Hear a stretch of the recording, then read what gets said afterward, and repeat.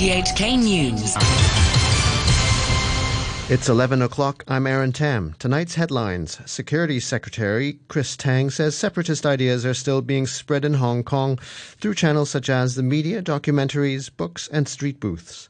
A 34-year-old man has been taken into custody for allegedly inciting others to attack police officers, following two similar arrests yesterday. And health officials say they have reclassified the COVID infection of a hotel cleaner as being related to an imported case, meaning Hong Kong has now gone 28 days without a local untraceable infection. Security Secretary Chris Tang says separatist ideas are still being spread in Hong Kong through channels such as the media, documentaries, books, and street booths. At a forum on the national security law on Monday, Mr. Tang says the legislation has successfully curbed violence and dangerous activities over the past year. But speaking through an interpreter, he warned that security threats remained. They continue to use the media and different art, cultural form to spread their ideologies of Hong Kong independence. From time to time, some organizations championing Hong Kong independence set up booths along the streets, some by playing documentaries, and they depict those mobsters as heroes, and some books praising such violent acts are also published to poison the minds of young people. A 34-year-old man has been taken into custody for allegedly inciting others to attack police officers, following two similar arrests yesterday. Here's Natalie Cheng. Superintendent Tan Wei-shun of the Cybersecurity and Technology Crime Bureau said the suspect planned to stage chopping attacks targeting officers on specific days in a post on an online forum last Friday. He was arrested in Yau Ma Tei. Mr. Tam said he believes the comments made by the suspects were related to the case of an officer being stabbed in Causeway Bay the day before.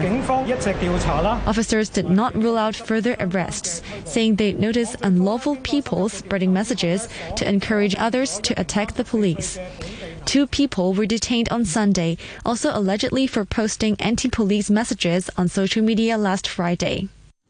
Sources say police are investigating a bomb threat targeting Vitasoy, which is in the limelight after a worker circulated an online memo offering condolences to the family of an employee accused of stabbing a policeman last Thursday. Sean Kennedy has more. The sources said police learned of online claims at about 11 a.m. that a bomb had been planted at the company's Tuen Mun headquarters. The sources said the site was searched, but nothing was found and there have been no arrests. Vitasoy is mired in controversy because of the memo which sparked online calls on the mainland for a boycott of the company. The beverage company has sought to distance itself from the memo. It said it reserved the right to take legal action and called the memo extremely inappropriate. The Global Times reported that mainland actors Gong Jun and Ren Jialun, who have worked with Vitasoy, plan to end ties with the company. And shares in Vitasoy have had their biggest ever drop at the local stock exchange, plunging about 15% at one point before closing 11.7% lower at $25.95. Health officials say they have reclassified the COVID infection of a hotel cleaner as being related to an imported case. As Priscilla Ng reports, that means Hong Kong has now gone 28 days without a local untraceable infection. The 41-year-old woman, who works part-time at Bridal Tea House Hotel in Yau Ma Tei, was previously regarded as having caught a variant strain of the virus locally, with the source unknown. But the Center for Health Protection said latest genetic sequencing results showed that her infection was genetically linked to that of an Indonesian woman who had stayed in a room that the hotel worker later cleaned. The reclassification means that the SAR has recorded no local untraceable infections for 28 consecutive days. But one new imported case was reported involving a student who flew in from the UK last Wednesday. There were fewer than 5 preliminary positive cases. Meanwhile, the government said its COVID-19 vaccination program will be further expanded to cover around 2,000 visitors who are holding valid travel documents and have been forced to continue staying in Hong Kong due to the pandemic. From July 6th, they can bring their travel and other related documents to any post office where staff will help them make the appointments for the jabs. You're tuned to RTHK. The time is 5 minutes past 11. More than 2.3 million people have already signed up for the $5,000 electronic spending vouchers offered by the government. But as Natalie Cheng reports, there have already been complaints about some of the platforms involved with the scheme. The Consumer Council has received a number of complaints so far. Members of the public were lured to sign up with one of the platforms as part of their voucher application. But when they tried to pre-order goods through the platform, they were told that they were out of stock. Others were told that they could link the platform to other e-payment schemes, but it was simply not the case. The council's chief executive Gilly Wong says consumers have to do their homework. Don't trust the verbal pledge. You have to validate the offer yourself again to ensure that it is valid before you really select platform that we have out of the 4 choices. Some platforms also offer coupons of certain merchants, and Ms. Wong called on people to pay attention to their expiry date and how many coupons can be used in one purchase, among other things. Fundamentally is make sure that you don't simply attract by all the large consumption offer, or you have to look into the terms and conditions, whether you can cancel the offer, as well as the details of them. The Consumer Council also reminded people, especially the elderly, to get those they could trust to help sign up for the platforms, because the process involves a lot of personal data. Kowloon City Magistracy has handed down a 3-month jail sentence to a man linked to a small outbreak of a variant strain of the coronavirus after he failed to report his movements around the city in April. Violet Wong reports. Syed Mohammed Rizvi, who arrived from Dubai in March, was the first person with the mutated COVID-19 strain found while out in the community. He pleaded guilty to 6 counts of providing false information to officials. The court had earlier heard that the 30-year-old engineer attended a family gathering in Taiwan in mid-April, leading to the spread of the virus to 4 family members and 5 others. However, he had not provided a full account of his whereabouts to authorities who were conducting contact tracing, saying he did not want his family to be questioned by officials. His friend Victoria Marie Guadis was given a 20-day jail sentence after admitting to 1 count of the same charge. But Principal Magistrate Ada Yim ordered the 31-year-old nurse's release, as she had already spent 20 days on remand. The magistrate said the court needed to send a strong message to society about the seriousness of the offence, saying COVID patients who fail to review where they have been could cause a severe health crisis. A historian testifying at the trial of national security suspect Tong Ying Kit has told the High Court what he thinks the protest slogan, "Liberate Hong Kong, Revolution of Our Times," means. He says it's about changing the government and changing the era. Jimmy Choi reports. As well as terrorism and dangerous driving for allegedly driving a motorbike into police officers, 24-year-old Tong Ying Kit is accused of secession. He was allegedly flying a flag which said, "Liberate Hong Kong, Revolution of Our Times," as he drove his bike in Wan Chai. On day 6 of his trial, prosecutors played a video of a 2016 speech by a former localist leader, Edward Leung, during his election campaign for a New Territories East Lechko by-election. Leung cites a conversation with another localist, Ray Wong, and finishes his speech by chanting the Liberate slogan, which he himself created. Prosecutors said the video backs up comments from the expert witness, history professor Lau Chi Pang from Lingnan University.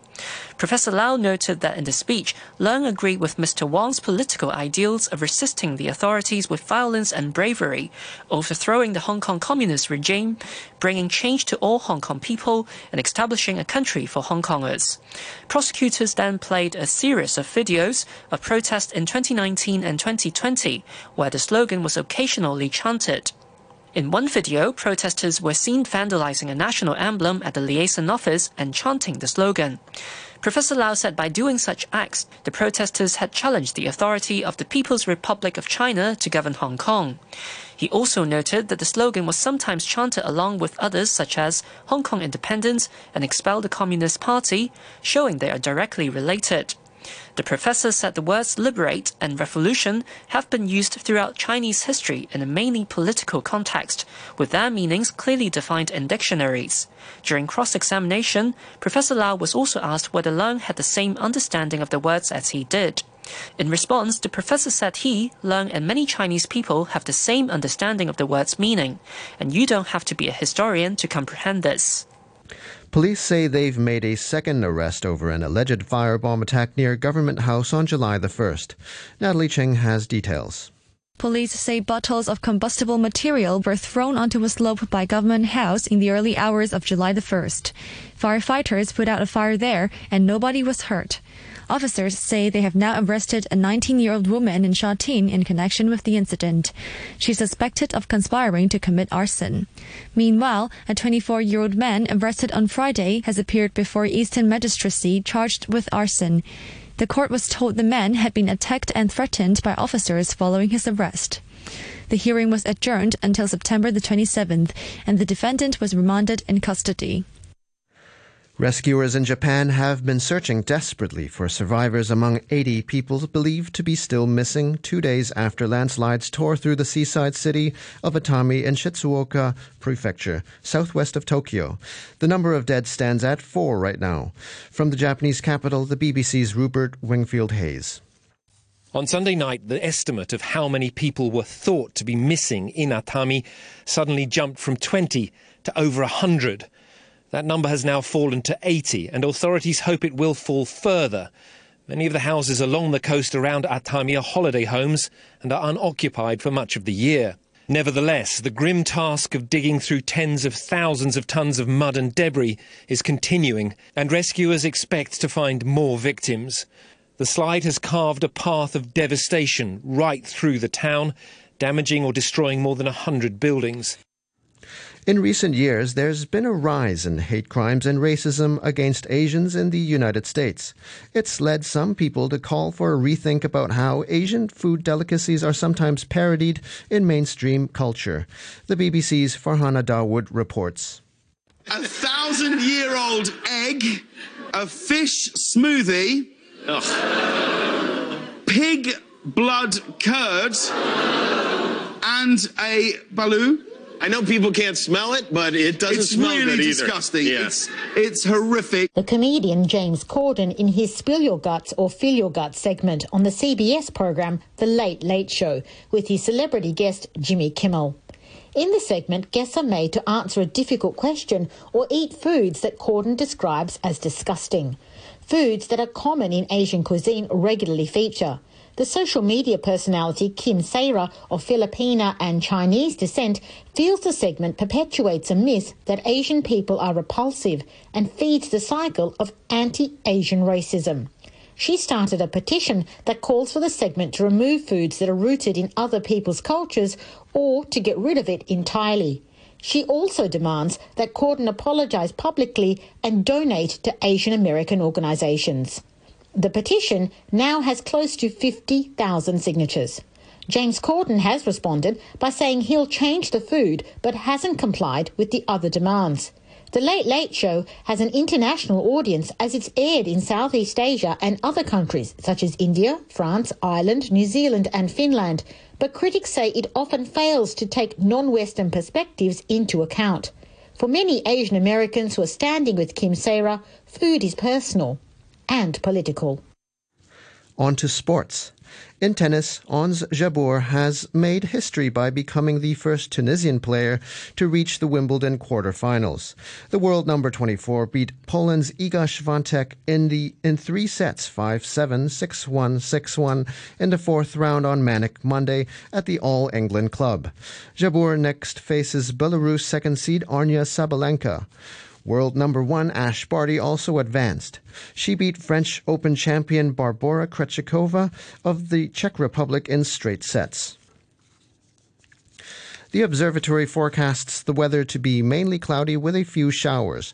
There will be more squally showers with isolated thunderstorms later tomorrow. Temperatures will range between 27 and 31 degrees with moderate easterly winds, occasionally fresh offshore. It's currently 30 degrees with a relative humidity of 80%. A reminder of our top stories tonight. Security Secretary Chris Tang says separatist ideas are still being spread in Hong Kong through channels such as the media, documentaries, books, and street booths.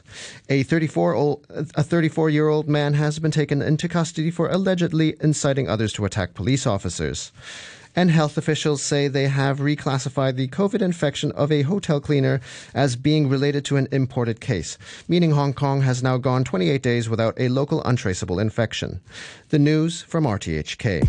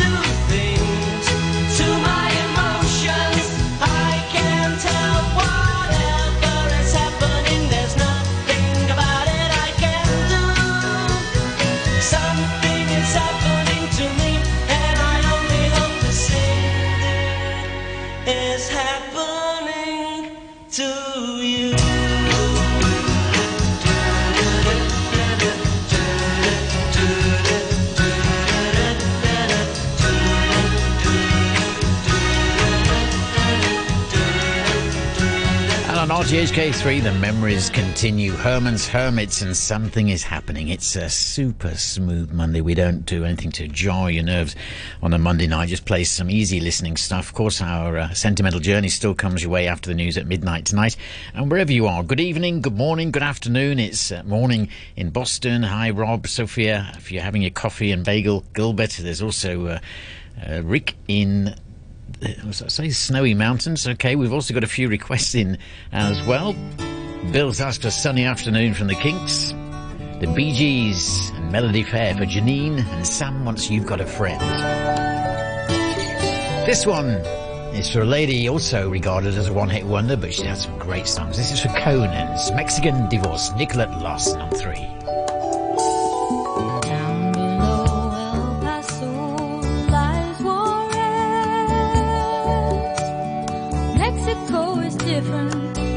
Like the travel folder said, across the Rio Grande